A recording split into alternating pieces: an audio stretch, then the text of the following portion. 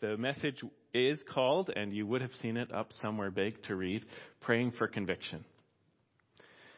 We put out a prayer card for our prayer and fasting time, very simple, and the three things that we were inviting the entire church to be focusing on during these 2 weeks, as well as whatever God was calling you to be praying for, was number one, that the church would overflow more and more with Christ-like love in the midst of these times and forevermore. Learning to love in Christ isn't a sprint, it's a lifelong marathon that we're only meant to stop growing in when our friends and family gather around us to share their appreciation for our life. Number two, that our city would experience a real prayer revival. So thinking beyond ourselves to our entire city, that we would all be growing in believing prayer, genuine prayer. And three, that we would be praying for the conviction of God to come over our country, both for unbelievers and for believers. And so this message is about that third point, praying for conviction. And if by the time I'm done, you have increased faith to pray that the Holy Spirit would convict people to Christ, both believers and unbelievers, then I've done my job well. This is what I'm hoping to do today. So why don't you read with me? I'm going to be in my Bible a bit more. I don't have any slides to lean on. So we're going to be in the Gospel of John, chapter 16, verses 7 and 8. And the context here is that this is this long teaching that Jesus gives his disciples the night the night of his arrest, before he's going to be tried, wrongfully convicted, and crucified, and then raised from the dead. And this is his long speech to them, or series of talks to them, as he's preparing them for his departure and for life post Jesus in the flesh as their Lord and Savior. Instead, he's moving to Reign of Christ version 2.0, which is the reign through the Holy Spirit after the day of Pentecost. And so this is what he says about the Holy Spirit coming. He says, "Nevertheless, I tell you the truth, it is to your advantage that I go away. For if I do not go away, the Helper will not come to you. But if I go, I will send him to you, and he will come. And when he comes, he will convict the world concerning sin and righteousness and judgment." All right, let's pray. Father, we just come to you with so much need. I come to you with so much need. And Lord, what great hope we have that you have decided to be our everlasting and overflowing and never-ending source of every kind of help in this life and in eternity. So Lord, I pray that you would give every single person, myself and everybody who's listening, what is good and pleasing in your sight today. And Lord, my desire is that our confidence in the convicting power of the Holy Spirit would grow and grow and grow to see your mission accomplished in our days. And I ask this in Jesus' name. And all God's people said, Amen. Wonderful. I've told this story before. I'm going to tell it again. One of my first memories of the conviction of the Holy Spirit happened about 6 months before I got saved. I was in my first year of university. I'd moved away from school, and there was this young lady whose window kind of looked into my room's window across the way, and she seemed to me to be someone maybe worth getting to know a little bit better. But I was super shy, and she had a boyfriend. And so I remember catching myself one time kind of fantasizing, daydreaming about her boyfriend being a real jerk to her and just like being mean and maybe like grabbing her arm in a way. And then I would stumble across this. And I think he was a soccer player or something. So I imagine that, I know you're laughing. I'm really trying to tell this story seriously. Imagined like kicking a soccer ball into his face and then doing a roundhouse kick because I was really interested in martial arts at the time and just taking him out. And then, of course, she would think that I was some interesting person to get to know as well. And while I was thinking about this stuff, and this was over days because, of course, I was shy and whatever, it just dawned on me that I was hoping that someone would be mistreated for my own personal advantage. right? That's the storyline. Boy, I hope she gets mistreated so I could swoop in there and be the hero. And it dawned on me that I was wishing for something bad to happen to somebody who I wanted to get to know so that I could come across as being someone who I wasn't. And though I didn't know it at the time, I think that what was happening was the Holy Spirit was revealing to me that I could wish ill on someone selfishly. And I had never quite seen it in such a way that helped me see there was something seriously wrong with my heart. Like, what kind of person would wish that? And, I had done things that were wrong. I had a fairly active conscience. I knew that I could do things wrong, but usually what I would just try to do was hide it. You know what I mean? Like, hide it from people, or hide it from myself through distraction. Anytime I felt like I'd done something wrong, there was always video games right there to just dive into. There was always another round of Street Fighter II Turbo Edition that I could try to beat all the way through without losing one round. There was always a distraction to try to hide from myself that my heart liked bad things sometimes, wanted bad things sometimes. And so this was the time I remember most in my young adult life where I was face to face with the fact that my heart wanted wrong, but I didn't know what to do about it.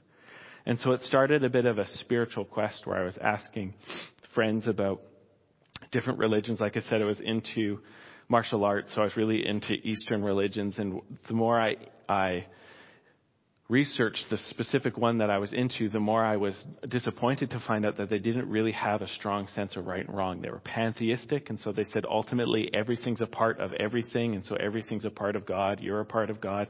The stars are parts of God. Your chair is parts of God. So doing right is part of God, but also doing wrong is part of God, and everything's connected. This was their ultimate worldview. And so I was just so disappointed by that. So I started to give a little bit of ear to some of my Christian friends to let them talk to me about what they thought, because I felt like deep down there was something very wrong with me that needed something. And I wasn't a good receiver ultimately of what they were trying to share. I was quite defensive sometimes, and I was quite evasive, and they had kind of given up hope on me. They told me later that they had just, after trying for a few months to turn me to Christ, they gave up. But they gave me a book. I've shared this before, but it's so good. They gave me Mere Christianity by C.S. Lewis, and he described how Christ can give people new hearts. That he is the one God who is so holy to never lie to you about how bad your heart is, and the one that is so gracious that he wants to give you his own perfect heart. And through the Holy Spirit to transform your heart to be like his heart more and more until he returns and gives you a new body, and the process is complete so that you, while still remaining your true self, will become the holiest you've never known that you could be and never will know in this life. And so that was the hope. But I just remember, and I don't remember many times, but I just remember that experience of coming under conviction. And if I never came under that conviction, I would have never become a Christian.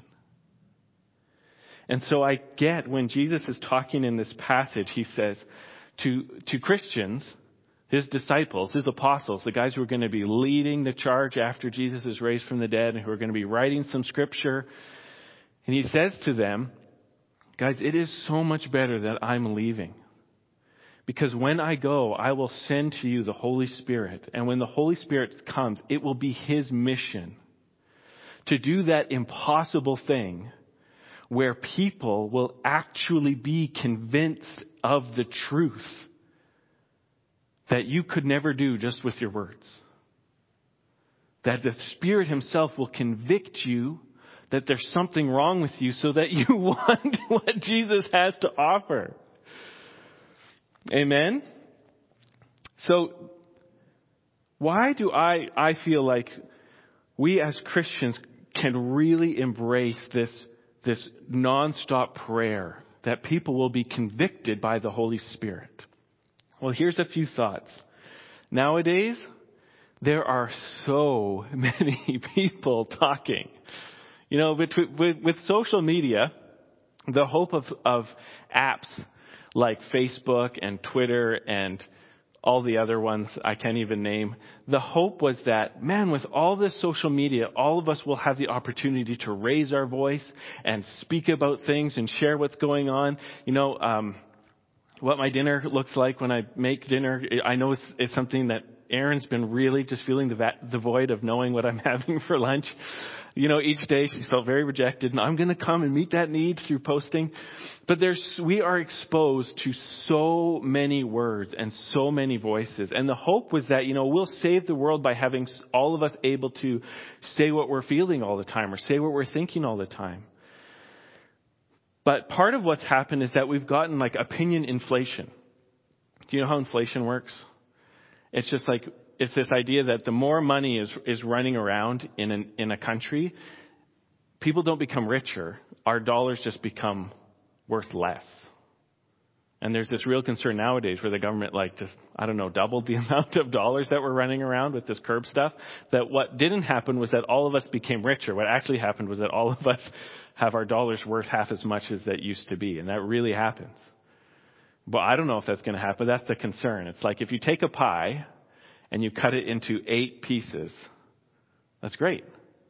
But if you cut it into 1,800 pieces, you don't have more pie.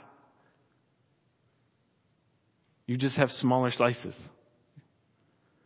And I think that part of what's happened in the world is that with so many more words and so many more opinions, it's not like we've become more receptive to good ideas through it. Everybody just has 0.5 of a second of our time. And so words have actually become less meaningful to us. Sermons are actually somewhat times less meaningful because, you can listen to 100 sermons in a week. Newspaper articles are less meaningful. Events, even in world history, get about 10 minutes. A big one, 10 days. But most of us can't remember what happened in June last year. So all of life is like just less meaningful because the pace of information is so much more intense, which can lead you to just want to yell, right? What do people do when they're not feeling heard? They raise the volume. We're not feeling heard. We need to break something. Amen? Isn't that what happens in your home? People aren't listening to me. I need to yell. And so when I look at this and I see this through the eyes of the spiritual realm, what I see is we actually don't necessarily need more posts, so posts are good, or necessarily more messages, though messages are good. We need words that count in people's lives. And the thing that makes real, true words count in people's lives and hearts is actually the conviction of the Holy Spirit. That the Holy Spirit would take words and break through and say, this counts for you. That's what matters, is the Holy Spirit making words count. So that's why I think the prayer of conviction, that the Holy Spirit would do his mission to convict the world of sin and righteousness and judgment, is what really counts. Second reason why I think that this is such a helpful thing is that different cultures in the world run in different ways. Cultures in the East tend to run on shame, and so saving face is how they work. And so, we can see them as being dishonest, but they just run by, you don't ever publicize anything that's wrong that's happened, and you don't expose other people when something wrong has happened because they have a shame culture. You're concerned about shame. You're concerned about saving face. In our culture in the West, we run by like a righteousness. And so we actually relate to each other more by, instead of like trying to hide and protect honor, we relate to each other by accusation.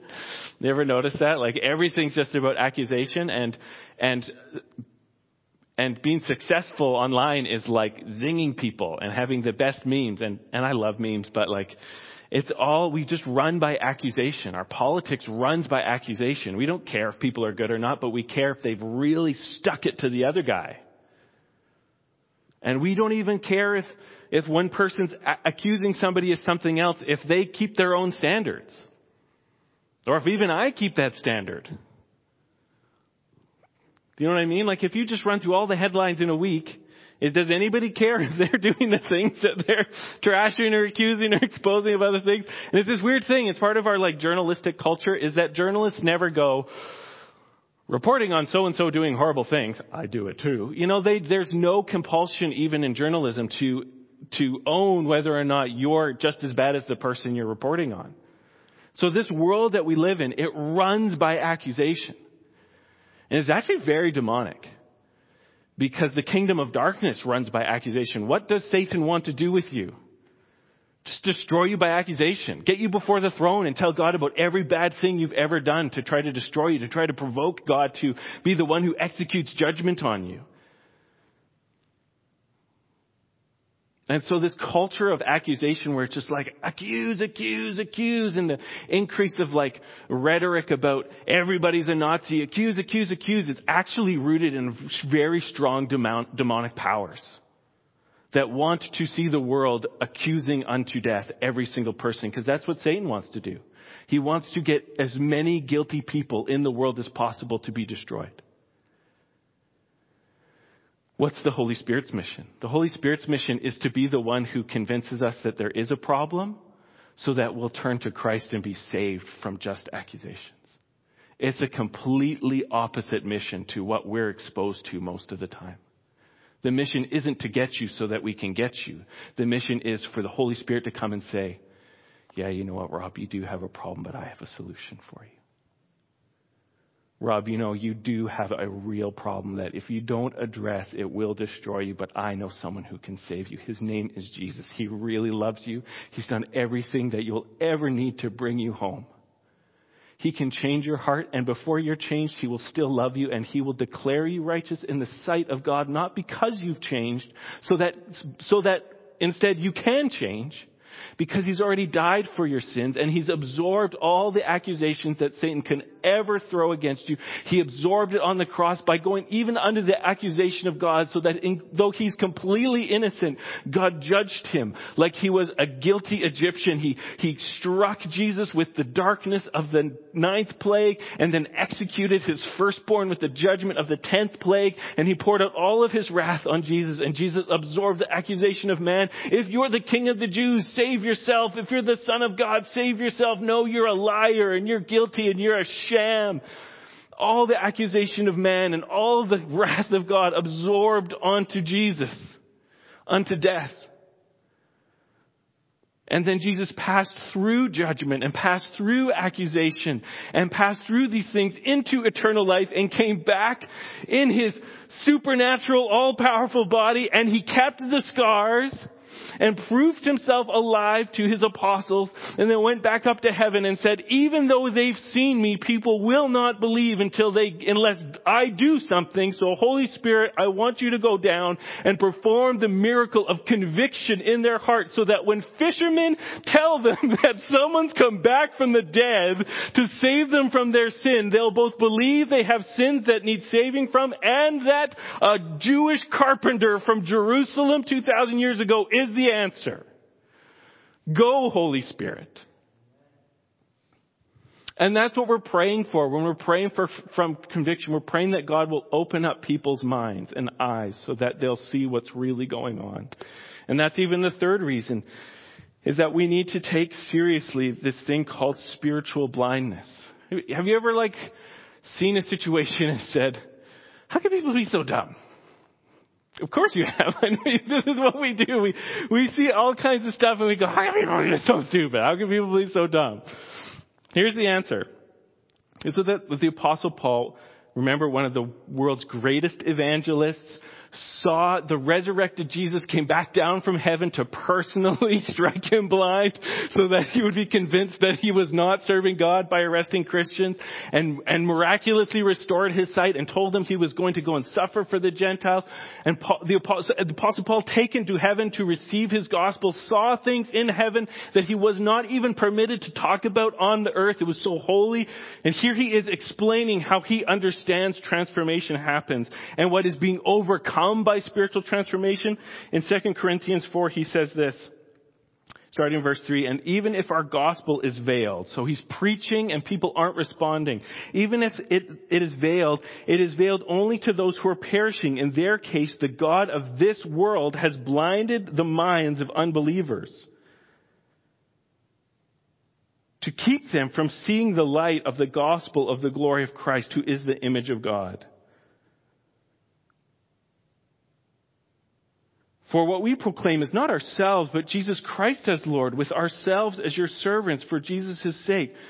For God who said, let light shine out of darkness, has shone in our hearts to give the light of the knowledge of the glory of God in the face of Jesus. And this is what Paul's saying. He's saying, when we go out and we preach the truth of God, it is a light.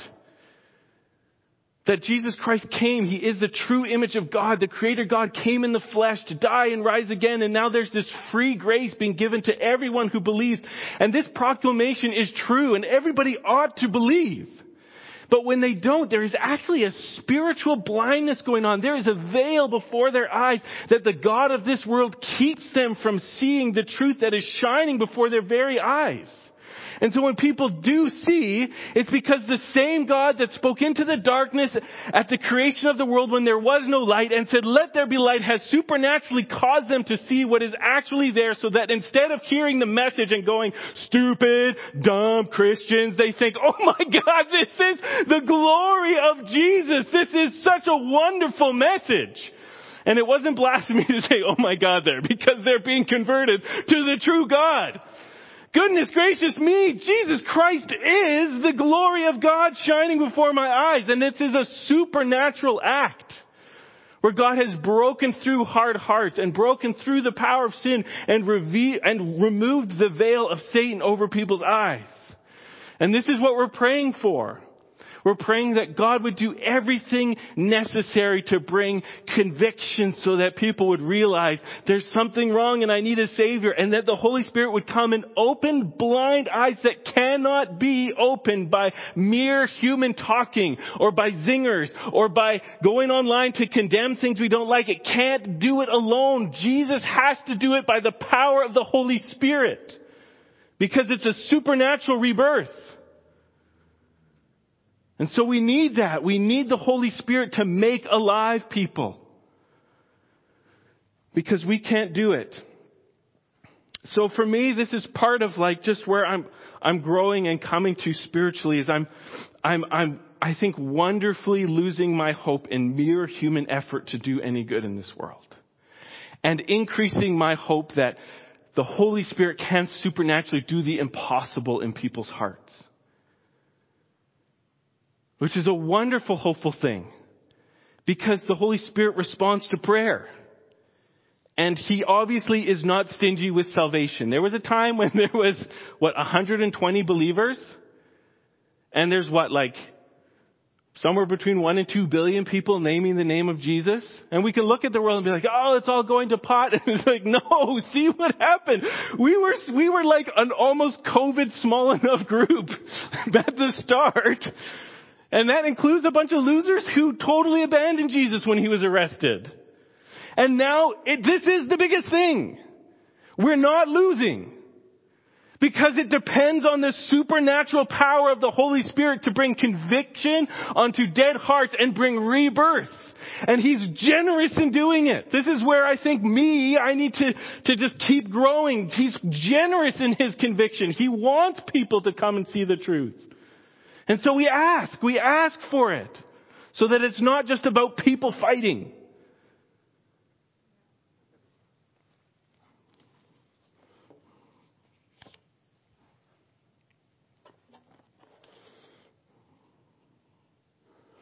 And I think this can even really help us, because I don't know if we pity the blind enough. And I don't mean physically.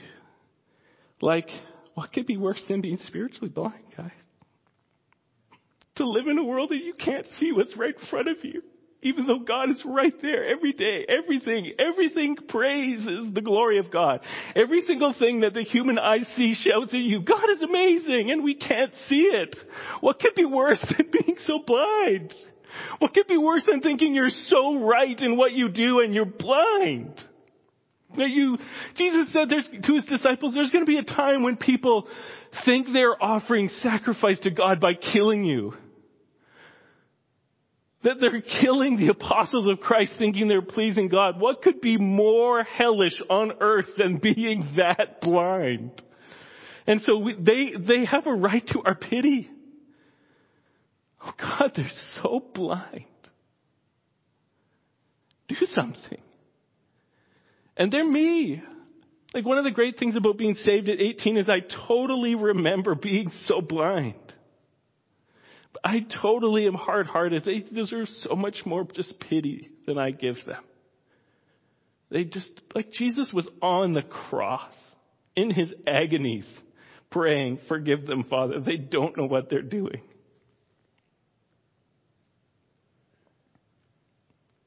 How humbling is that? I can't even pass a kidney stone without wanting to punch somebody. You know what I mean? It's amazing. He's so good. And I think sometimes we can shrink back from wanting to pray for conviction because we don't actually want people to have like hurt feelings and sore hearts. Is this anybody? You don't actually want to be praying something painful onto somebody, and conviction is painful. But it's good. A book that I'm into every once in a while, and I'm afraid to open up because it's so convicting, is Amy Carmichael's If. It's just a series of short poems about Calvary love, about the love that Christ showed for us on Calvary. And one of these ones, it says this, if I cannot bear to be like the Father who did not soften the rigors of the far country, if in this sense I refuse to allow the law of God to take effect because of the distress it causes me to see that law in operation, then I know nothing of Calvary love. And what she's saying there, she's riffing off of the story of the prodigal son, where the father let the son go into the far country and let him spend his inheritance on wine and women, and let him hunger, and let him become pathetic, and let him just let the consequences of sin break him, so that he would eventually come to his senses and come home. And I just think there's something about us where I think all of us could learn a deeper love for people, where we would ask that Christ would afflict people that they might be saved. In love, and not revenge, but in love. Where we would often want to comfort people and they maybe not get saved. We need Christ's wisdom there, but you start with getting rid of your own bitterness. Why would you ever want to pray for conviction for the church? I've been mostly talking about the world and my desire for Jesus to be doing things that would soften up people who often do not even want to hear the gospel, let alone respond to it, but open their eyes and their hearts to see the glory of God in the gospel. But the church needs conviction as well. It's a slightly different kind. It's the good kind, maybe you would call that. But this is what the Apostle Paul talks about this church in Thessalonica. It's one of the first churches he plants. This is probably the first letter he wrote. And he's so pumped because he got chased out of town and the church went through some hard times, but they're holding fast to the message. They're not betraying Christ in their theology or in their behavior. And he says this. He says, this is 1 Corinthians 1, starting verse 4. For we know, brothers, loved by God, that he has chosen you, because our gospel came to you not only in word, but also in power and in the Holy Spirit and with full conviction. And then he goes on and he says a little bit later, he says in verse 9, for they themselves report concerning us the kind of reception we had amongst you, and how you turned to God from idols to serve the living and true God, and to wait for his Son from heaven, whom he raised from the dead, Jesus, who delivers us from the wrath to come. And this is what I want to say about Christians loving conviction, and this full conviction that's talked about here. This feeling like, man, I'm living just pierced by the truth of God. Even though it's not easy, I'm pierced by the truth. I can't ignore the truth of the gospel. Living this way is... Oh, I just totally lost my train of thought.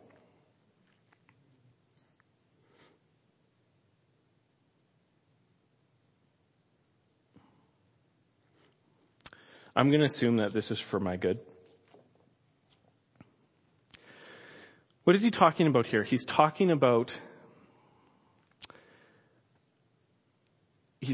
saying, I know that God chose you because we preached you this message about, which is in human terms, just crazy. Believe in this Jewish guy, Jesus raised from the dead. You'll be adopted by God, and when he returns, you'll live forever. There's a lot of stuff in there to be skeptical about. But he's just rejoicing because they're so holding fast to that truth, even when their friends and family are rejecting them because of it and attacking them because of it. He's just like, man, God loves you because you're so convinced. We know that you've been chosen by God because you're so convinced. And we can see when we were preaching to you, the Holy Spirit was there and you're so convinced. And have you ever noticed, I think I've just found what I was going to say. Thank you, Lord. Have you ever noticed that today you know truths about God that you maybe didn't know or didn't know as well a year ago, 2 years ago, 3 years ago? Anybody? You guys are here, so you need to help me out. Okay, at least one person. This is a common feeling. But do you ever think about that? I've been waking up lately going, oh, Jesus, what do I not know now that I'm going to know in a year? I would rather know it today. I'm impatient for that conviction of your truth because I'm thinking about this stuff and I'm just going, Lord, if I, met myself 15 years ago when we first had our first child, I probably would have been like, you're going to be a dad? You know what I mean? Because of all the things about Jesus that I didn't know as truly or as deeply or with that same conviction that I'm going to know now. And it's just stirring up this desperation. Like, can you speed up the process, Jesus?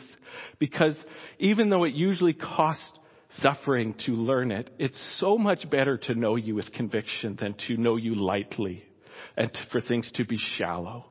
Don't you feel the same way, Christian? Haven't you learned lessons about Christ going through suffering, going through loss, going through disappointment that have just made Jesus so much more precious to you? And you'd be like, I don't want to go through that again, but it's so good to know the closeness of God. Well, yeah, that's the Christian life. It is so good to know God that it is worth being a Thessalonican where your friends don't like you anymore and your family thinks you're crazy and all of a sudden somebody showed up and informed you that you don't own that business anymore and you have more of the Holy Spirit and a deeper conviction and more joy in the midst of affliction because Jesus is better than this life. And deep conviction of the truth of God is one of the greatest treasures that a Christian can have in this life. That all of our real fruitfulness and all of our youthfulness in the church really springs out of, to be so liberated from shallow conviction. Isn't it terrible to be shallow in the church? I think so. And I'm just thinking about me, like where I've said things I didn't mean. And we talk about that mental assent that isn't in our heart yet. That's such a tragedy. And I'm not condemning anybody, but I would like to say, isn't it worth it to be like, God, like, drive it deeper, faster. Because it's so good for the truth to be natural and second nature, not something I'm trying to convince myself of. I was thinking about, this is kind of lame, but everybody likes hearing about a cat. So Frodo, aka Scratchy Cat, spends a lot of time in our garage, and someone's going to be mad at me for sharing this. I think he eats the drywall. I don't know if he just scratches it, but there's like no mess. So he's either a very tidy drywall destroyer who kind of like, oh, it's kind of messy, and puts it somewhere, or he lets it, I don't even know what's going on. But he's doing that to a railing, and so I was putting some leftover wood, and I was just drilling it on top of the drywall topped, because it wasn't finished. It was just loose drywall that he was like destroying and eating. So I was screwing screws into this thing, and I was just like, there were sometimes you put a screw in there and it would just scream while you're driving in. It'd be like, as the screw was going into the wood and through the drywall and into the, I can see by your faces you want me to do that again, into the second piece of wood, as it's just like the screws going in there, and then, sometimes the bit would skip. Then I've got like hyper subwoofer bass going on here. It's like, whoa, Rob's listening to his like Rammstein again or whatever. I don't even know, but just drilling that screw in there, it screams. And I felt like that was such a great picture of growing in your convictions in Christ. Sometimes when God is putting a truth in you that is not going to come out, you scream.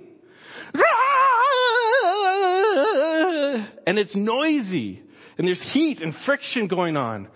But man, you are just so much immovably stronger connected to the Lord after this new conviction than you were before. There's no cat getting under the drywall on that thing, but the screw had to go in with a lot of noise. Amen? And sometimes that happens, and I'm just so convinced it's worth asking the Lord to do that regularly. Because we can all look back and say, my life was not better when I hadn't gone through these hard trials.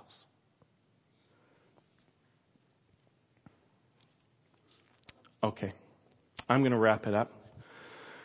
The band can come their way forward, but why don't we just give ourselves to the Lord? I'm going to pray for us as a church. Jesus said, do unto others what you would have them do unto you. And so I don't think you should pray for conviction for the world until you've prayed it for yourself. Shouldn't want the world to go through anything that you aren't happy to go through. And so as you're willing and able, I'm going to pray for us to have that awesome, weighty, full conviction of the truth of Jesus to come deeper into our lives for our joy and power. And then as you're willing, let's pray that God would open up the eyes of a world that increasingly seems to be going more and more off the rails, that they would come to the knowledge of the truth in Jesus and so be saved. So, Father, here we are, your people. Father, you love us so much, and you desire such profound freedom for us in the Holy Spirit in Christ.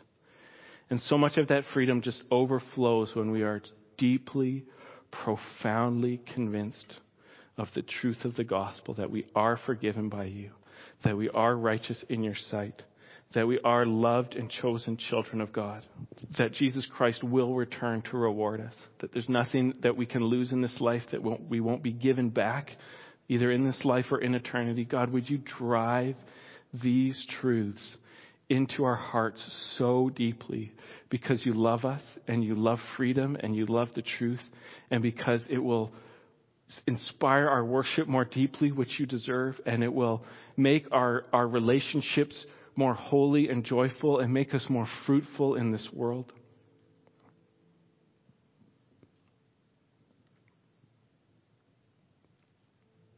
And Father, as you beautify your bride in these ways, the bride that you have given to your Son, we pray with mercy and pity that you would send your conviction over Canada and the U.S. and the world, Lord, many places which are super hostile to the church. Would you open blind eyes to see what's going on in their hearts? Would you open blind eyes to see the spiritual conflict and the side that people have chosen to be on? God, would you so invade, Lord, whether it's through the reading of the gospel or words that people say or just a moment of showing people when they're sinning. Lord, would you make this rescue of Jesus known and desirable to the world? Lord, I pray you'd convict Canada, Lord, just by mercy, Lord. I'm so hard-hearted to my country. God, in mercy, there's so many Canadians, they don't know what they're doing. It's how terrible it is to be blind in this life to God. So, Lord, whatever you need to do to bring the next great wave of salvation, this is my prayer. Lord, if it's not your plan, you're God. But my prayer is that you would bring the next great wave of salvation. And let us be in step with your Spirit to participate with it. In Jesus' name, amen.